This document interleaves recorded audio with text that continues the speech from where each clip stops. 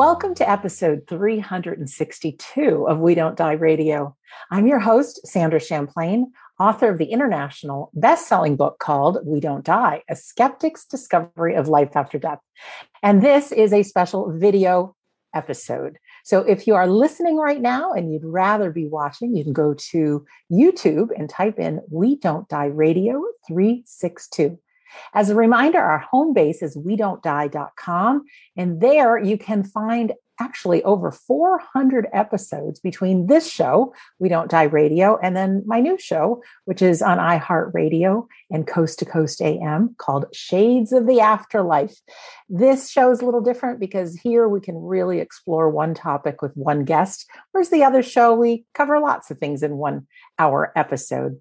Also at wedon'tdie.com is our free weekly Sunday gathering, which of course has a medium demonstration in each and every one. And we're there to give inspiration and comfort, evidence of the afterlife, but also some tools to live life.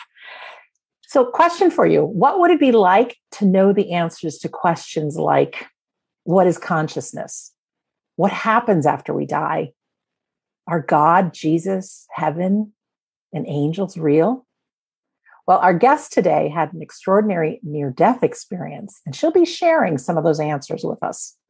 Meet Janet Tarantino, who is the author of Dying to See, Revelations about God, Jesus, Our Pathways, and the Nature of the Soul. You can find out more about Janet at janettarantino.com. Janet, a warm welcome to our We Don't Die Radio /video episode. Hi. Thank you, Sandra. That's great. I'm so honored to be here and excited. I'm just excited to tell my story so people know the answers to those questions. Oh, I love it.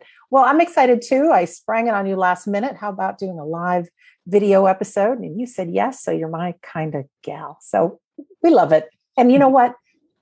People listen when we can just be ourselves. So I think it's perfect that nothing's rehearsed, and you and I haven't spent time together before, so I don't know your story. So first of all, where are you in the world right now? I'm in Windsor, Colorado, which is up near Fort Collins, Colorado, about 45 minutes to an hour north of Denver. Oh, beautiful. And I'm on the East Coast of the United States, about an hour and a half south of Boston, Massachusetts, and Rhode Island with my mom. So you know your story better than anyone. If you wouldn't mind just taking us on your journey. Oh, sure. So first, I'd like to mention that I had a career as a network coordinator. So my entire position was analyzing.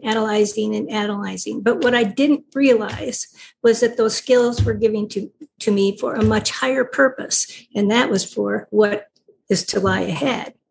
And in hindsight, I found it interesting that even back then, I was being groomed for speaking, because periodically the corporate management would fly in to hear presentations from those of us who were able to meet our expectations so outstandingly. And I remember specifically shaking like a leaf when I was up before all these managers giving my presentation. But now it's my passion. I didn't think I could do it, but it was my passion now. So when I laid out the planning of my book, I looked back on my life and realized that I had a number of unusual moments in my life. And back then I discounted them, as a lot of people do, because I couldn't make sense of them. So I shoved them aside. And I always thought about these types of supernatural experiences only happening in biblical times. And this is the here and now, after all. So I, set them aside. And in those times, I had never heard of a near-death experience, and spirituality was not in my family sphere, with the exception of my grandmother, who was known to give card readings with a regular deck of cards and tea leaves. I understand she was pretty good. However, I didn't have the chance to spend much time with her because she passed or transitioned over when I was in middle school. But I do remember specifically, I would oftentimes get a little cup of coffee or tea, whatever it was. And would you please read my grounds, Grandma? And I remember one time she said, sure. And she had the cup in front of her, and she looked at it, and then she threw it over her shoulder. And always wondered if she was seeing my near-death experiences in the future, and she didn't want to tell me. So I just thought about that. And so now let's get to the goodies of what happened to me. I'd like to start by telling everyone that God told me to write this book, Dying to See, and he told me to make it about him. So I'll tell everyone a little later more about that portion of it, but I wanted to, so you know where the book came from.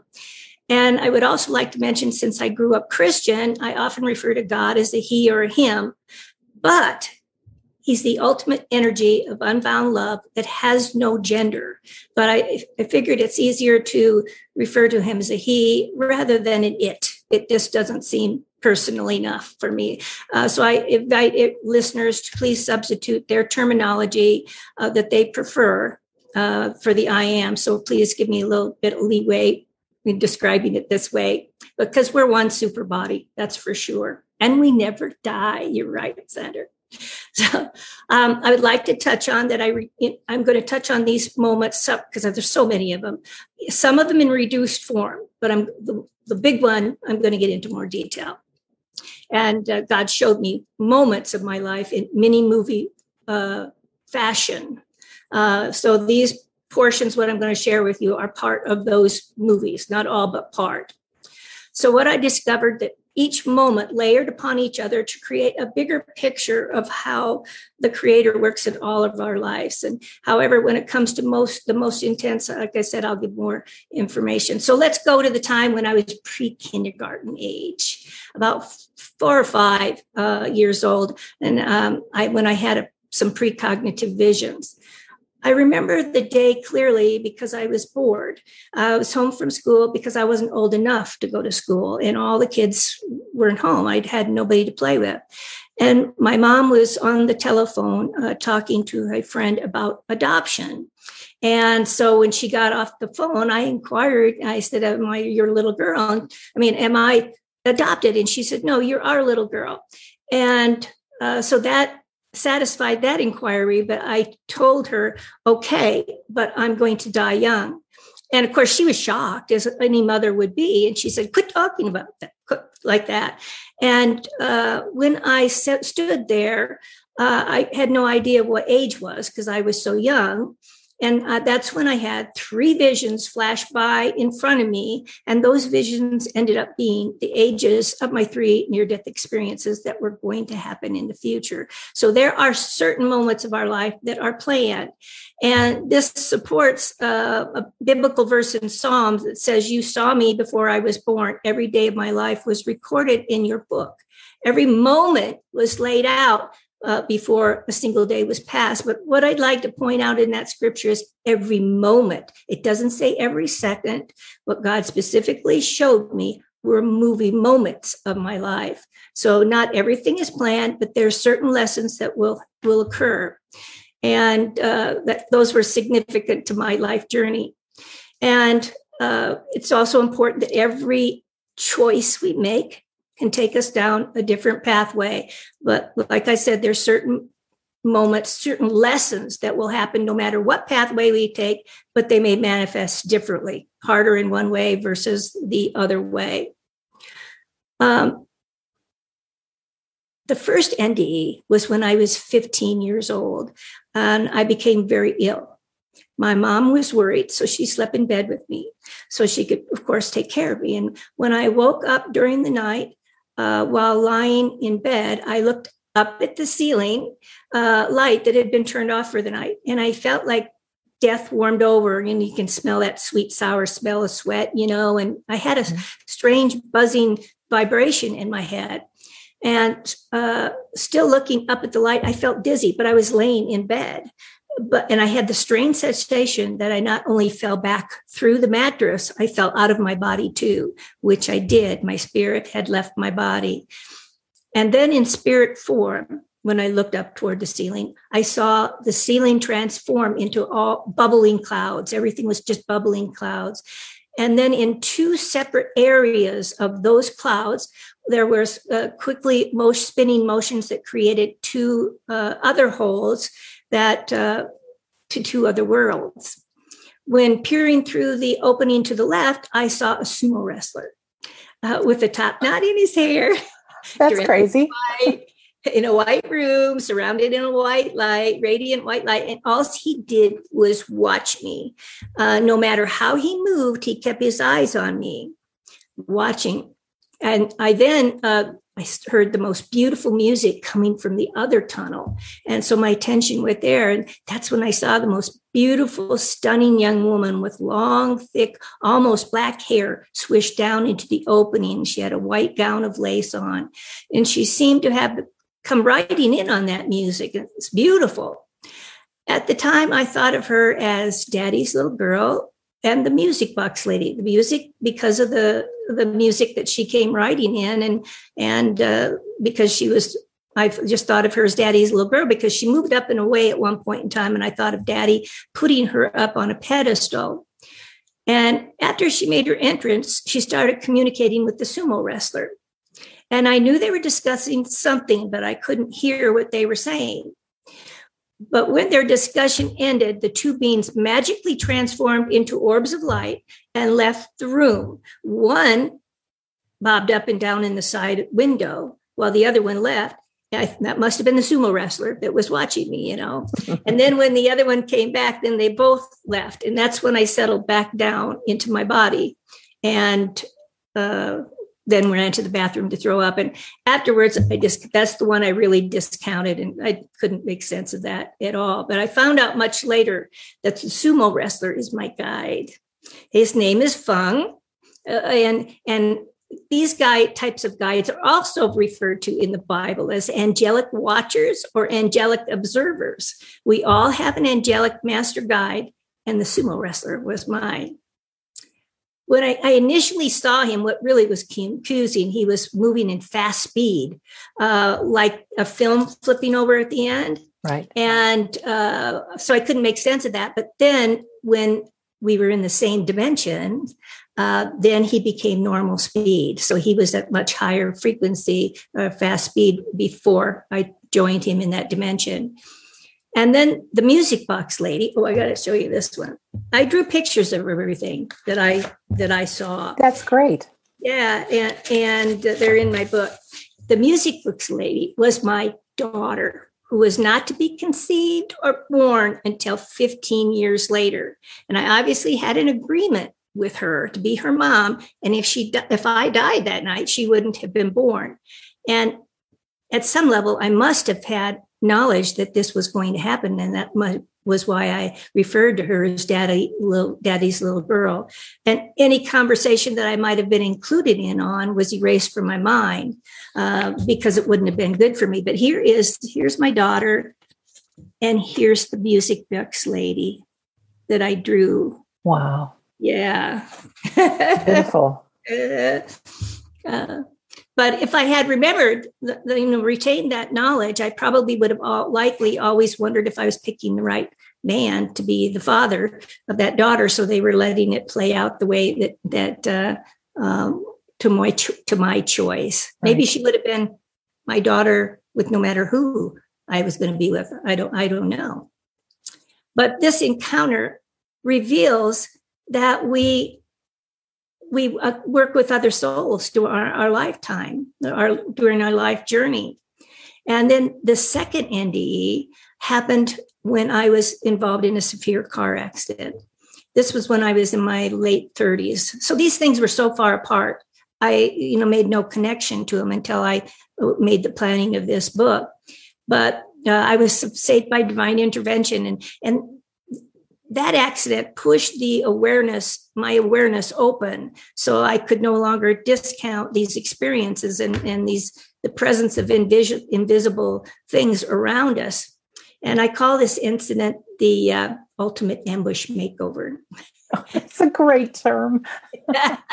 But at the time, not a great experience, but yeah, I know these things are not easy. No, can't imagine. Not easy. So be careful what you wish for, I guess. So at the time, I was still working in my longtime career at this corporation as a network coordinator and a single mom of 3 at that time.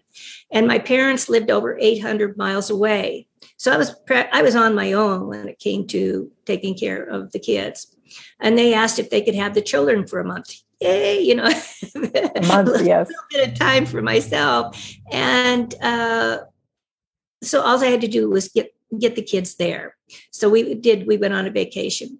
And then after I delivered them, then I returned home. But I didn't know this was God's way of getting my children out of the way for what was going to happen, this car accident.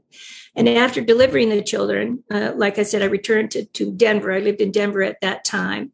And I wanted to use the weekend to get flowers and decorate my deck so it would look good for the children when they returned home. And so I was looking forward to that day of planting, and I drove to the flower nursery and got all my supplies. On my way home, there was virtually no traffic at the time. And there were cars behind me, but they were far enough away that they weren't of concern. And there was 3 lanes going in each direction. And I was in the middle lane, and I noticed I was catching up to the car in front of me faster than I should, but I wasn't speeding.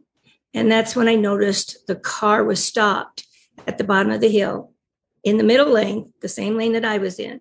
And the strange thing was that there was no cross street there, no light for pedestrians. There was just no reason for him to be stopped there. And I didn't know what was going on. So I analyzed the situation, and there was a park on the left side in a grassy area on the right.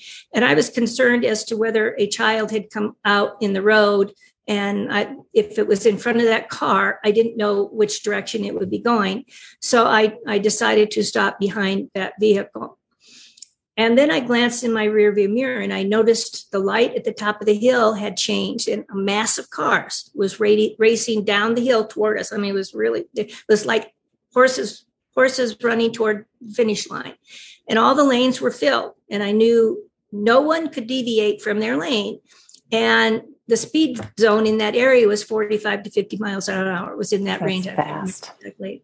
So I saw the pickup truck behind me, and he was looking to the right, and I knew he didn't see we were stopped, and I knew he was going to hit me. And I had the thought about my seatbelt. I hadn't buckled my seatbelt because I was only a block away from the flower nursery, and I knew I didn't have time to put it on. That's when, in desperation, I called out in my mind, "Oh God, he's going to hit me." And instantaneously, I heard a voice. I was the only one in the car. Give me instructions on what to do. And I did as I was told. And as that accident took place, I then felt the aid of what was provided. I knew God helped me because I felt the arms of an invisible being picking me up like a child as that collision unfolded. And after being picked up, I found myself looking down on the accident scene through a hole in the clouds. And even though it was a cloudless day, so that cloud I was looking through is obviously the veil that separates one dimension from another, which we can't ordinarily see in this world. Right. Yeah. So all the while I was in that dimension, though, I felt the ever so light touch, of an angelic hand on my back of my arms above the elbow, gently holding me there as I floated. And I watched this accident unfold. And this experience also showed me that our calls for assistance are answered when it doesn't alter what we're here to learn or a preordained exit point. Obviously, that was not my exit point, but this is all building up to something else. So unlike that first NDE, where I was looking from this dimension into another one, this time I was looking from that dimension into this one through a hole in the cloud. So I knew what happened, but I couldn't tell anybody. I mean, who was going to believe me, really? So I stayed silent and carried this on. But after this accident, this scripture in Psalm, I love Psalms, Call to me in times of trouble, and I will save you, and you will honor me. But that's not the only moment that shows that our prayers are answered. Sometimes they're answered in phases. The third NDE, this is the big one, which I'll get into more detail, was unquestionably created in a way that I would know it was the answer to my prayer that I had prayed 2 years previous to when it happened at the Pepsi Event Center. And so between the second NDE, though, and the third NDE, my world fell apart. Let's cover that. Let's touch on that. That's where the ambush makeover was happening after the accident, but it was 6 years after the accident, and there was no reason for it. Everything in my life was wonderful. I loved my job.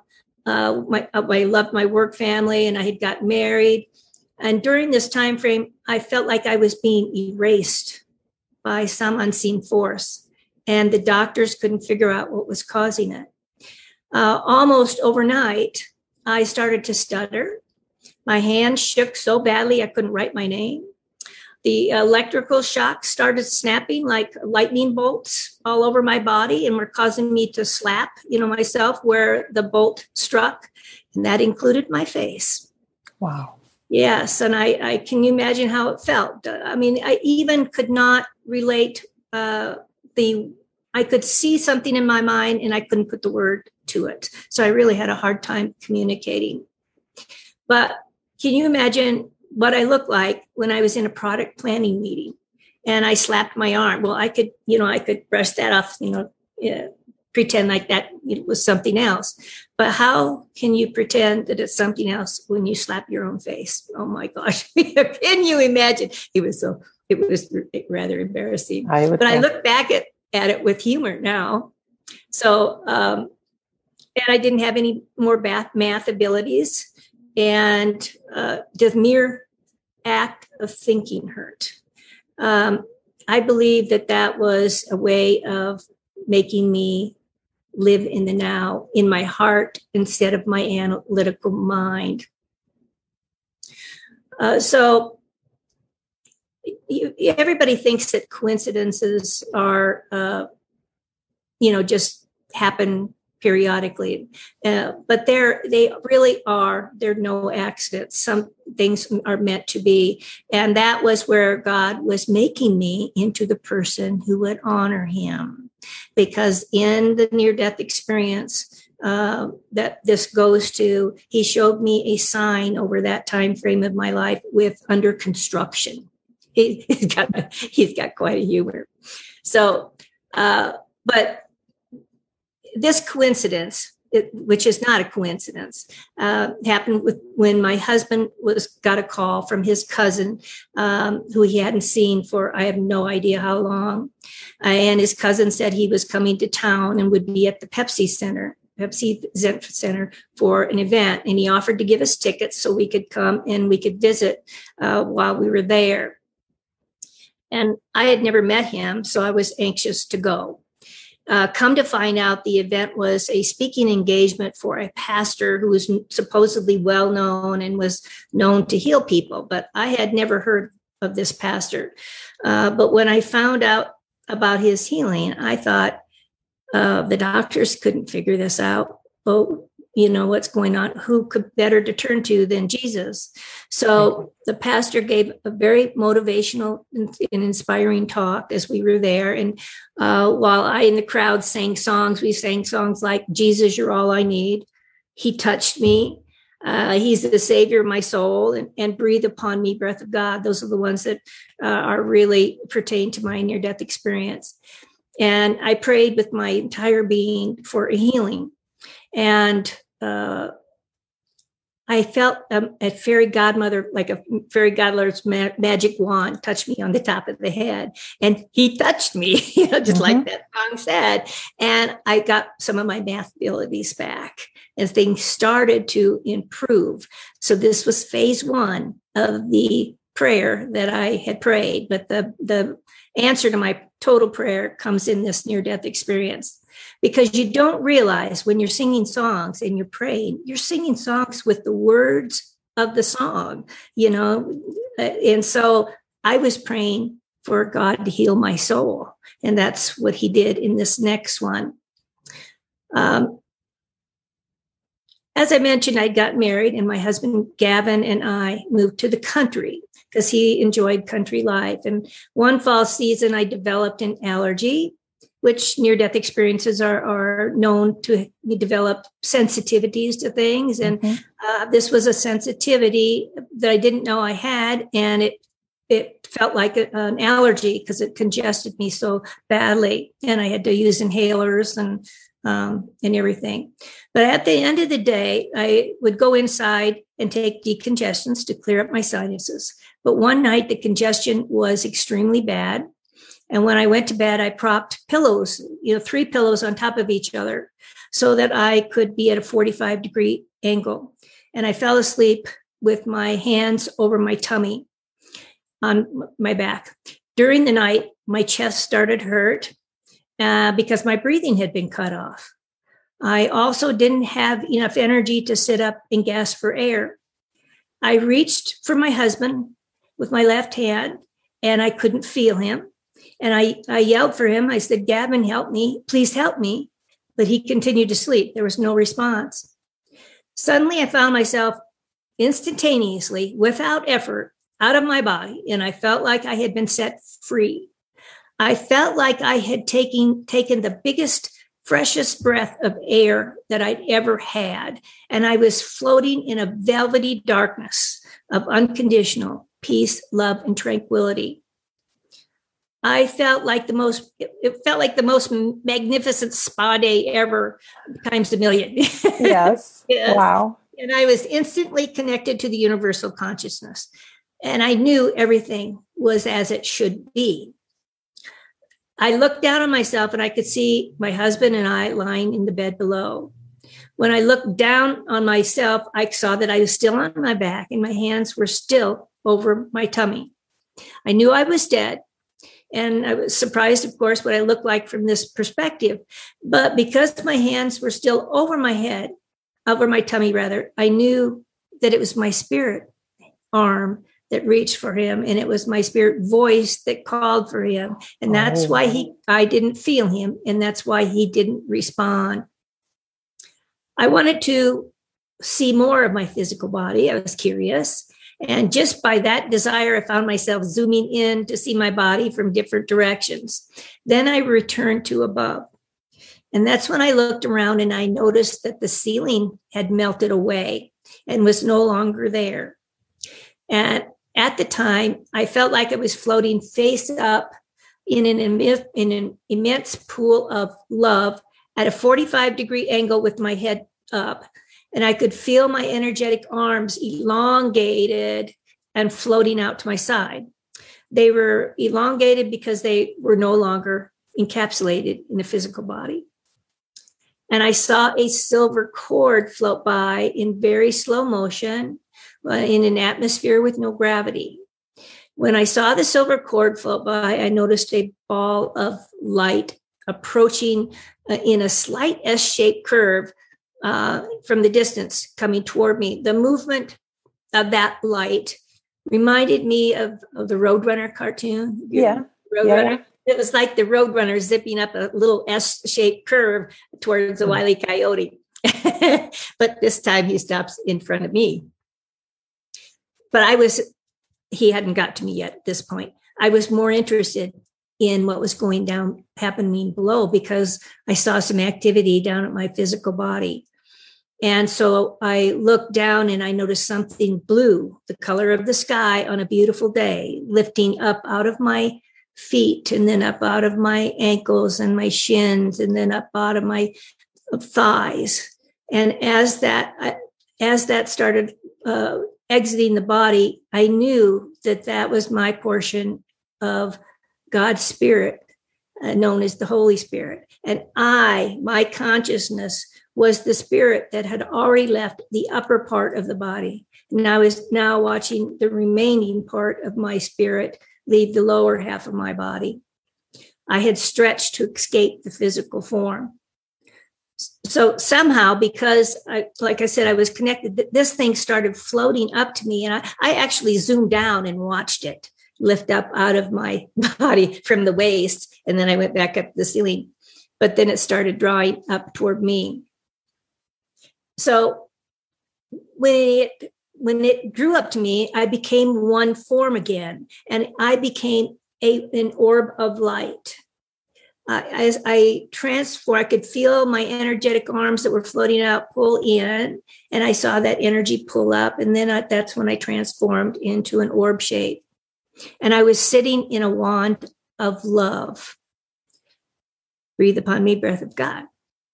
So while the metamorphosis took place, that's when I transformed, and I was glowing. I was a glowing ball of light, and I was amazed that I no longer needed glasses that I needed so badly. I had to feel for them in the morning because I couldn't see that well until I would get my contacts on. It everything that ailed me was gone. I felt perfect again, and suddenly that's when the Roadrunner light zips in and stops in front of me, and it promptly transforms into an incredible heavenly light being that was infused with light and had light rays coming out of its heart center. Initially, I could see the brown hair.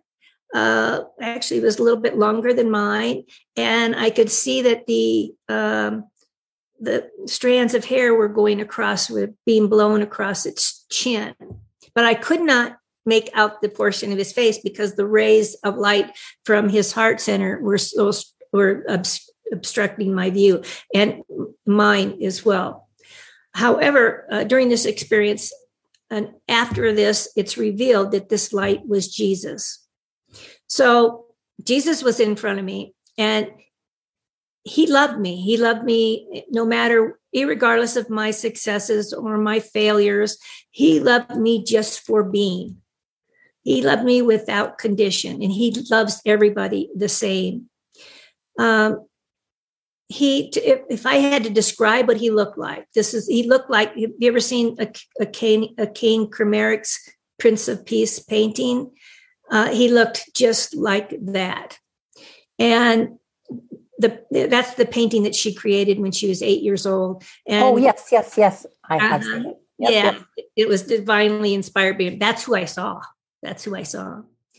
And he had, like I said, brown hair down to his shoulders, and he wore a floor-length gown of white, and it had a rope tied around its waist, with the excess hanging down the front of his gown.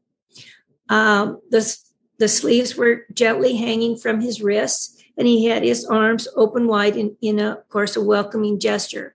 And I was in awe of who I was seeing, and I just was like gaped. I couldn't speak because I was just in awe, and I felt like I could just burst because I loved him too. I could feel his love, and we were exchanging love. And in the meantime, I noticed another ball of light coming from the left through the darkness. But I turned my focus back to Jesus because he put his right hand out to me in a palm up, in a gesture, like, come take my hand. And then that's what he said. It's time to come home, Jan. When he told me that, I thought of my daughter, Gina, because we're very close. I have two sons too, but she was the first one that I thought of because we're so close. And I wondered how she'd take my death. But my thought was answered without having to ask, because Jesus said she'll be okay. Suddenly, the second light that had grown grander and was now beside Jesus. And I could see the clouds bubbling around the edges of the glowing light. And the clouds seemed to create a cornucopia effect. But this light was actually alive. And it was made of the purest, untainted, unconditional love that can't be fathomed. And this magnificent force of energy was God in all of his essence. And I can honestly say we're loved unconditionally, no matter who we are.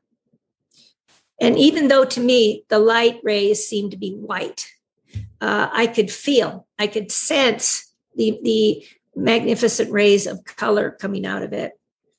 And that's when God reached out his energetic arms and he embraced me. He told me I was perfect in every way. And while he held me, he showed me many movie moments of my life and told me, understand these moments, they matter. Some of the moments I recognized and I shared with you today, but some I didn't because they hadn't happened yet. This was not a life review. This was something else.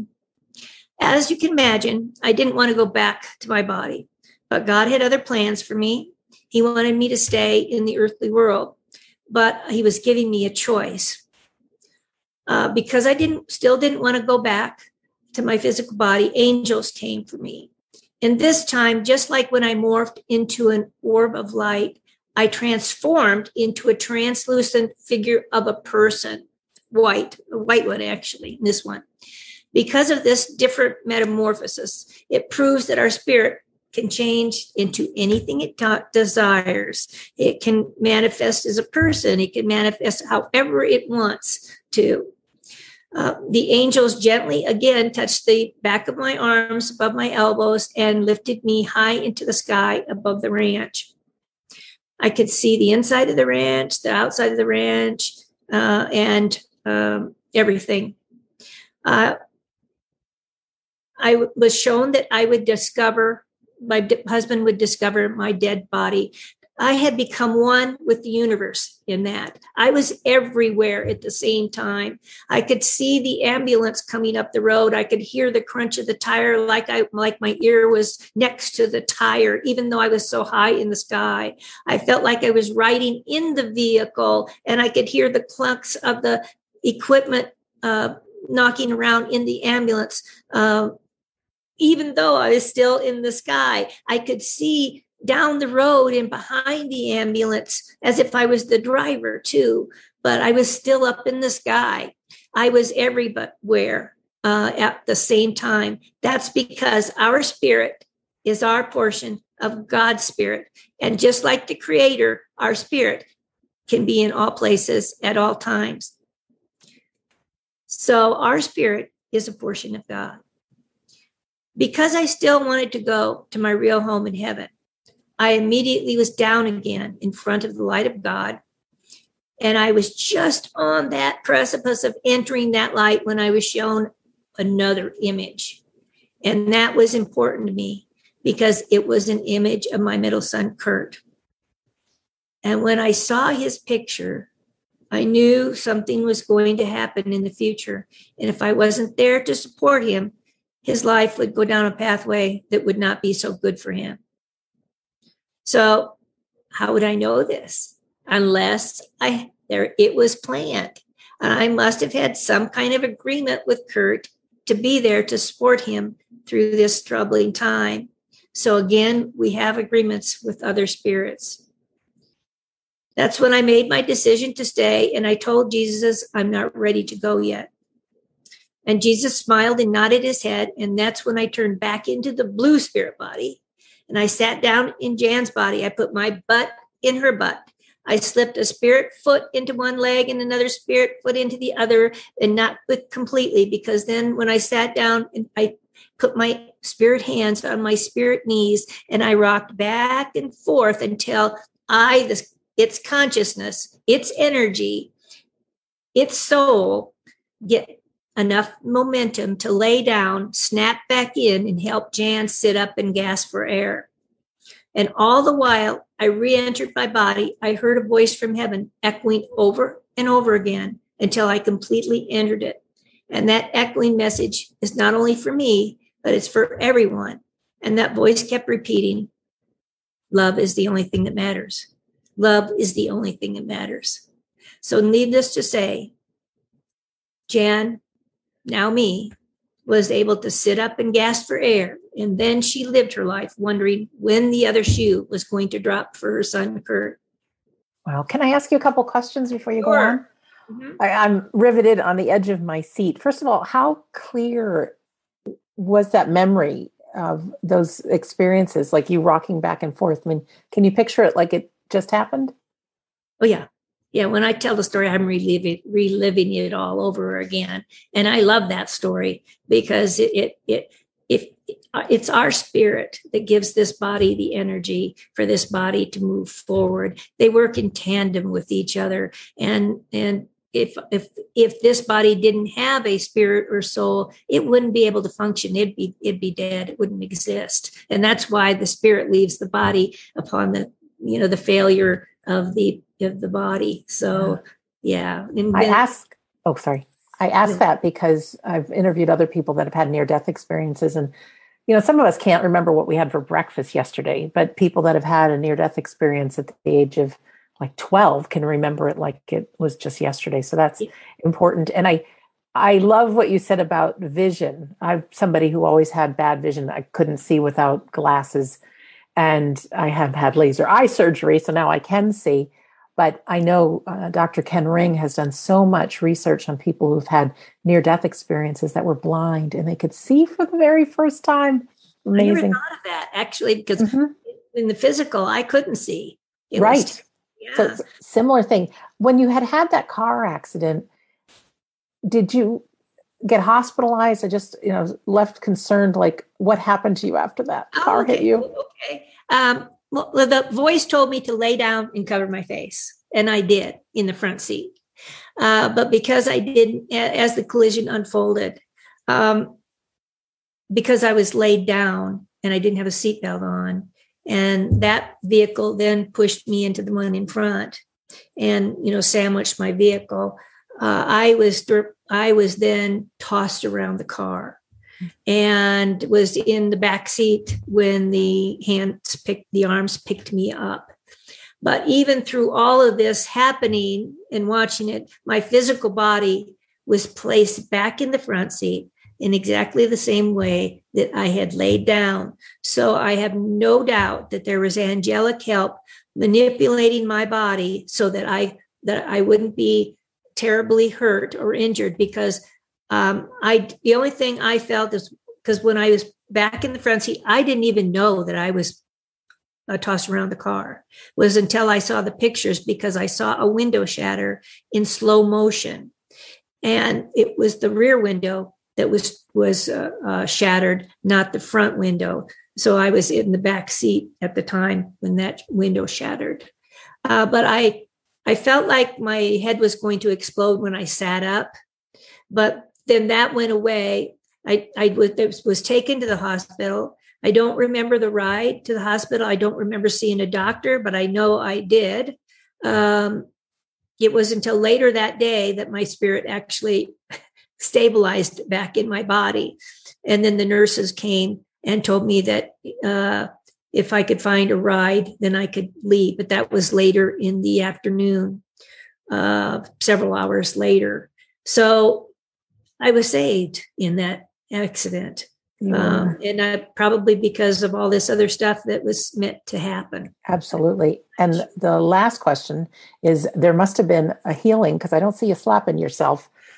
Yeah, no, that all went away. I don't get the electrical shocks anymore. But, I've read about other people that had this phenomenon too. And that was the spirit, that was the opening of your, of the coming on, the awareness of your spirit body. Because I know the pastor that we went to listen to that day, I read his book, and he had a spiritual experience when he was younger. And that's through that experience with the Holy Spirit and Jesus, that's where he got his ability to heal. I didn't know that at the time. And so he felt like he had electrical shocks all over his body. Isn't that something? That's what it is. Wow. So where does it continue, and how's your son? Oh, my son is doing fine.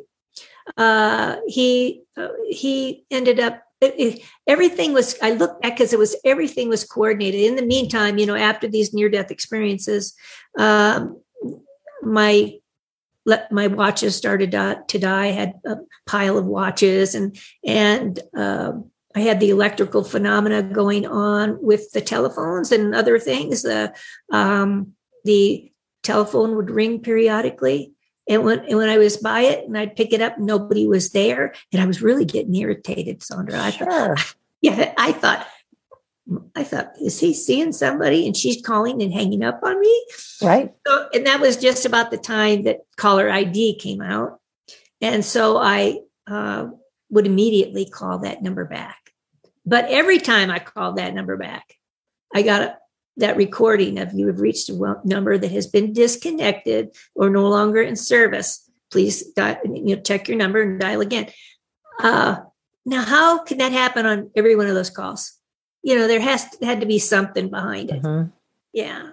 So yeah. Then the silver cord I saw is mentioned in Ecclesiastic. I didn't know that was in the Bible. Another person told me that later on in life, and it says, "Yes, you remember your Creator now while you're young, before the silver cord of life snaps, and the spirit will return to God who gave it."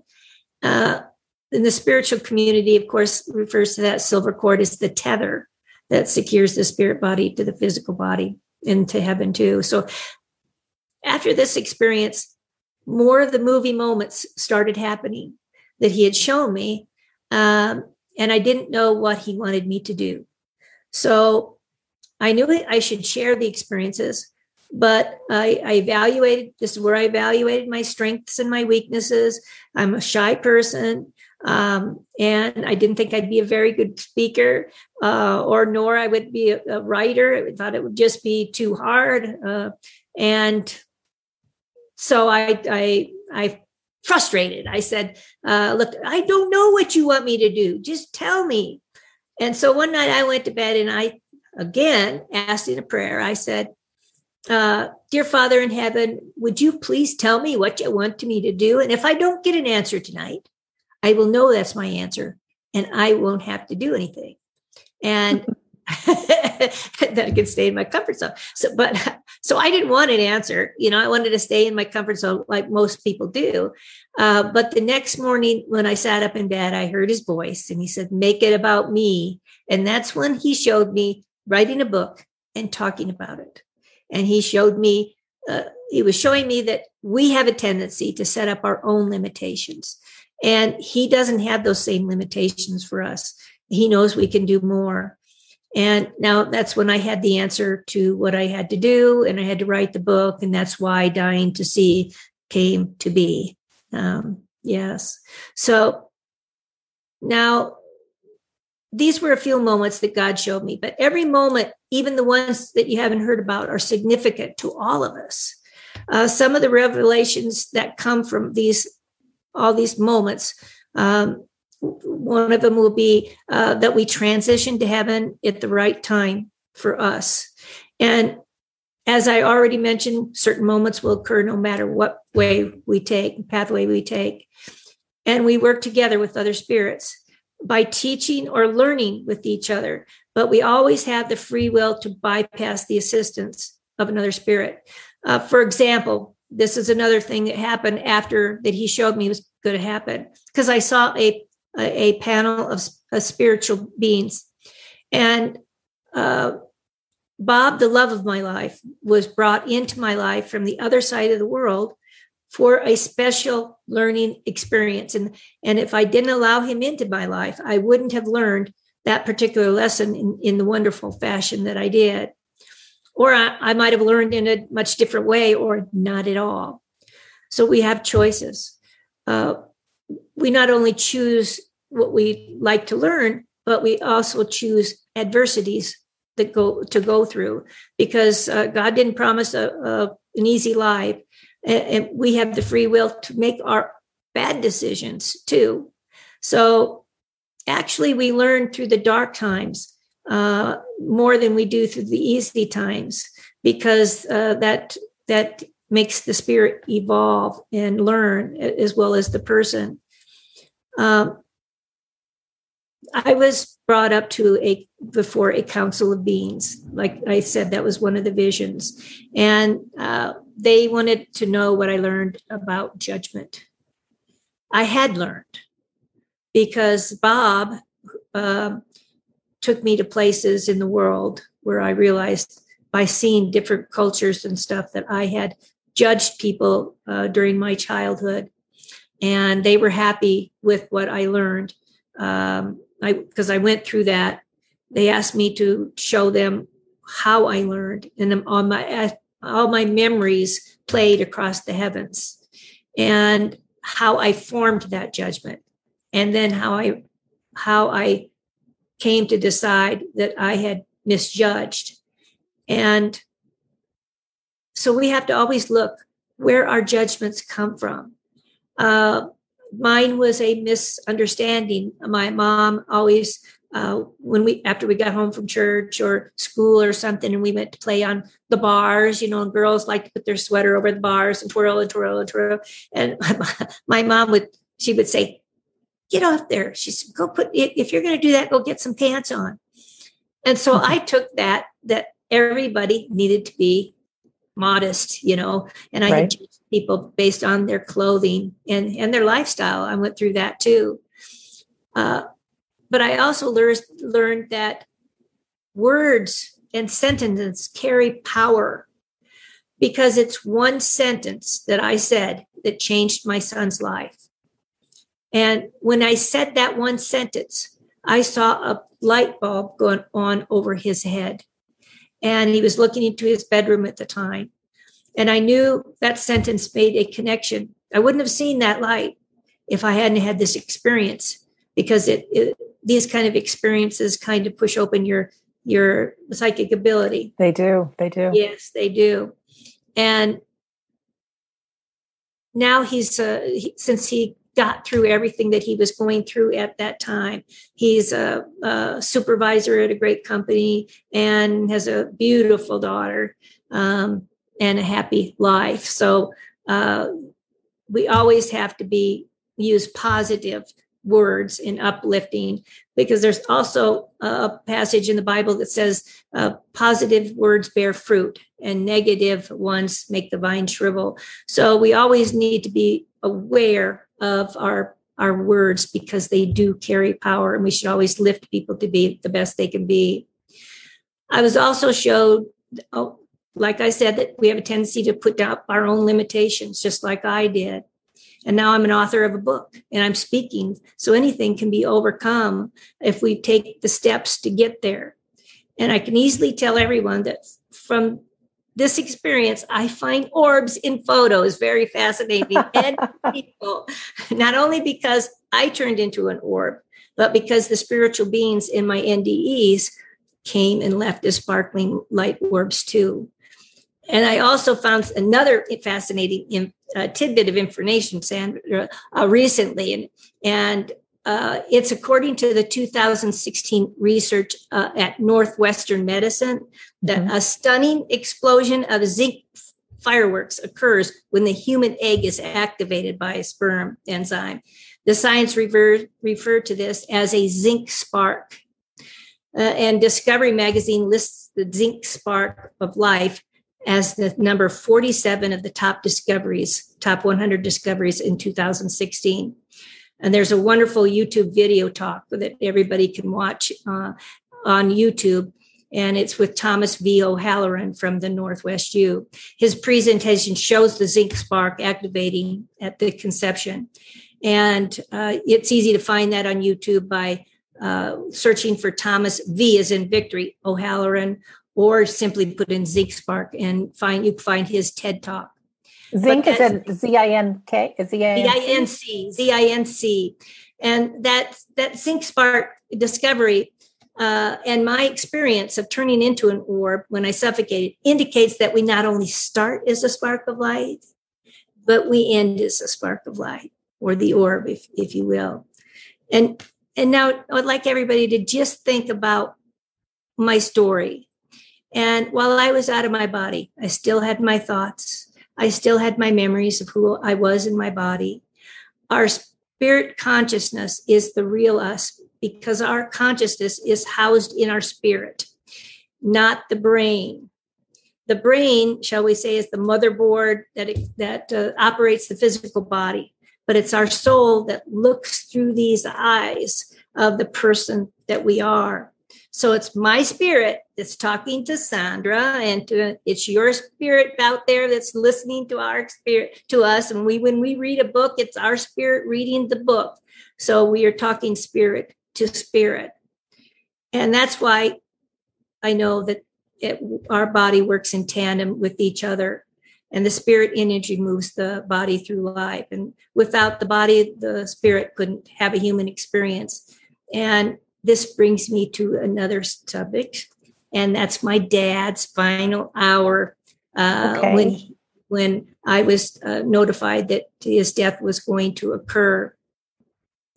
I was able to spend the last 7 hours with him because I was out of the country at the time. It was my time for a break, and I got the call.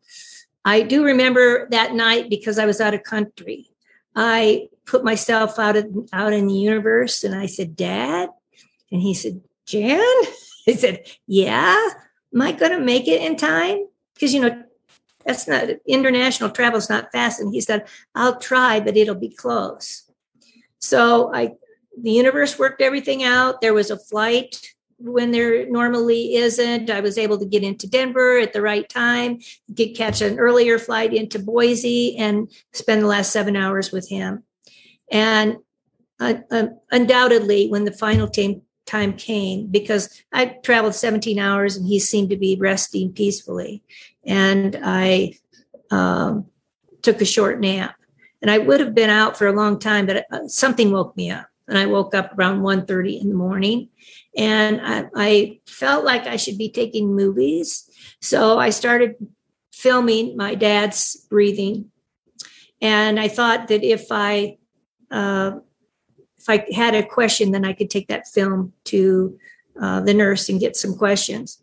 But what I happened to do, because Mom and Dad had, since they knew about my experiences, they agreed to share with me everything they sensed, felt, experienced in any way during their trek toward death. And they were trekking together. They were walking together. And so they shared some fantastic things with me, which will be in my next book. But what happened at this moment was my dad's last ditch effort to show me what happens on our trek toward death. And because he's an honest man, he always does what he says he will do. And that's when I caught his spirit whipping out of his body when I was filming. He had exhaled his last breath. And I continued to film because I thought maybe he'd breathe again, but he never did. But they also agreed to let me put these, if I wanted to share these with the world, if they were helpful, I could. And this is. So I made a film, Real Spirit Caught Leaving Body, which is on my Janet Tarantino YouTube channel. And when people watch this, I suggest they view the film on a laptop-sized screen or better, because the smaller screens eliminate too much detail. And while I was filming Dad's breathing, that's when he whips out of the body. But while I was making this film, I know my dad was there because I only say his name, Dick, once during that conversation of telling this story. I was telling the story of a conversation I was having with my mom before she passed over. And just as I said, Dick, in the upper left-hand corner of the screen, we see a orb of light dip down into the frame and back out again, exactly when I say Dick. So I know that was my dad coming to show that he too is an orb of light now, a spirit energy. Janet, so, yeah, and you're amazing. Huh? You're amazing. This is like a breath of fresh air. And I feel too, coming from your Christian background, so many people have fought me that believing the afterlife is going against God, going against the Bible, and just to being able to pull out the silver cord and the different things. And I love what you say about the positive thoughts and the fruit. And I just thought to me, it occurs as a breath of fresh air, having you share all this. Yeah, it's a great, actually, they was very enlightening once I look back on it. And that's what I can talk about next if we have time. How about one more topic and then we'll wrap it up? Yes. Okay. Sadly, we can't understand our life until we look at it in the rearview mirror. And so I've got some tips for people to realize what they're here to learn from. They can make their own book of life, like I did. During the planning of this creation of this book, I created a timeline and put everything, all the moments that stuck out in my mind on this timeline, along with the year, the date, the who was in my life at that time, where I was, any pertinent information. And I also put in this thing the deja vu moments, because those, for some of those who don't know, those are instances where we feel like we've experienced this moment before and we've been in this particular place before. I believe those memories are our planning for before we came into this little blue planet, just like that panel of spiritual beings made it known that they brought Bob into my life for this particular lesson plan. And like I said, if I had chose not to let him in, I wouldn't have been able to do that. So put all those down, and the people that were around you at the time, what you felt like you were being taught. Example of this is the education of compassion, empathy, self-respect, or self-preservation, or strength, love, kindness, or forgiveness, etc. Things like that. And then this will take a bit of work, of course, but it'll be rewarding and to help you look to see if something is cycling over and over again. Because if something keeps cycling over and over again, then we have not learned the lesson. Or if we know what the lesson is and we haven't implemented what we need to do to make that stop, then we're going to keep going to keep cycling. So, and if anybody has problems making this, if they have questions or something, they can always feel free to contact me. And it's to contact me, it's easiest to find me on my JanetTarantino.com website, because there I have my contact page that goes directly to my email, which is JanetTarantinoAuthor@gmail.com, because you can write me directly. I also have on there my blog that tells about how spirit communicates with us, has all my social media links, as well as my the YouTube icon that'll take you directly to my YouTube. So I really hope that all of this does help people understand what they're here doing. They may be here helping people or learning, because our life is the highest and most mystical, wonderful adventure that we can ever have. So, well, I'm really grateful that you came back from these experiences, and can't thank you enough. Really, like I said, a breath of fresh air. It's so interesting to hear stories of the afterlife, but my thrust underneath everything is it gives us a powerful life when we understand the big picture. And I agree 1,000% that some of the things that we've gone through, it's only when we can look back when we can see what we've learned. And the toughest times in our life provide, I think, the most growth for our soul. So I am aligned in it. I'll keep sharing you. I want to thank you for spending this time with us today. So glad that you had me. Yeah. I want everybody to know love is the only thing that matters, and that's how we should live our life. Yeah, love is a very powerful, powerful thing. And yesterday on our Sunday gathering, we were talking about love, and I'll just sum this up. It was a story about a teacher who had made just a huge difference in the world. And it was in Baltimore 25 years ago, something like that these students had to go research these inner city boys, these 200 boys, and say, how are they going to make it in life? And these 200 students, these kids doing the interviews said they're never going to make it. They're never going to be anybody. I mean, they really were living a tough life.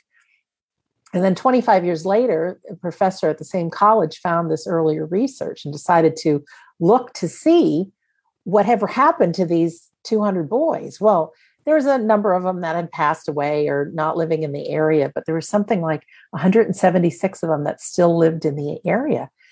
So he decided to have his students follow up on these boys. Well, they all turned into successful career businessmen, doctors, lawyers, all these great things when it was predicted just the opposite would happen. And so they asked, well, what do you attribute to your success? And they each said with so much feeling, there was a teacher. So they found the teacher. And the bottom line is they asked what kind of miracle that she did to really make these boys believe in themselves. And she says, all I did was love them. Mm-hmm. I mean, it's such a powerful, powerful story. Anyways, I'll leave that with everybody. So thank you to Janet. Her website is janettarantino.com, or you can find out all kinds of goodies about her. Her book is titled Dying to See: Revelations about God, Jesus, Our Pathways, and the Nature of the Soul. I'm sure there's so much more in the book than she discussed here today. There must be, because we're only here for an hour. But in closing, I just want to make a couple of brief announcements. You heard me say at the beginning, our home base is WeDon'tDie.com. There, if you join my email list, you get a free copy of my book, We Don't Die, A Skeptic's Discovery of Life After Death, and also a very healing audio called How to Survive Grief. Grief is something that brings us together, unfortunately. It is painful. There is a way through it. And there's some tools there, but also it can be that thing that gets us on our life purpose. And as painful as it is, again, looking in the rearview mirror, looking back, some of the things that you've experienced, even right now, you're the one to help another person. And you don't have to write a book. You don't have to have a podcast, but you never know who's going to come into your circle, and your words will be the difference that they need to hear. Anyways, we also have lots of great things going on. If you look at our store button or our calendar, we have a couple of really great upcoming medium demonstrations. One is a mediumship called Messages and Portraits, and you'll see one medium hand moving on a paper, whereas another medium who's somewhere else is tapped into the same soul, and you'll hear verbal messages. And also, like I said, free. Every Sunday, we have a medium demonstration as part of our Sunday gathering. So if you hear this soon, you can see that demonstration. If not, there'll be another one coming up. What else do I want to tell you? I think that's it. There's so much more I could say, but I think Janet has left us with so much more. So again, our home base is WeDon'tDie.com. So in closing, my name is Sandra Champlain. I've been your host on We Don't Die Radio. I do believe that life is an education for the soul, and that your life here on earth is important. Janet, could you just tell us that quote one more time about the fruit and the positive words? Yes. Positive word makes the vine bear fruit, and negative words makes the vine shrivel. Oh, so powerful. Janet, thank you to you again. And ladies and gentlemen, I want to thank you for listening or for viewing, and we'll see you soon.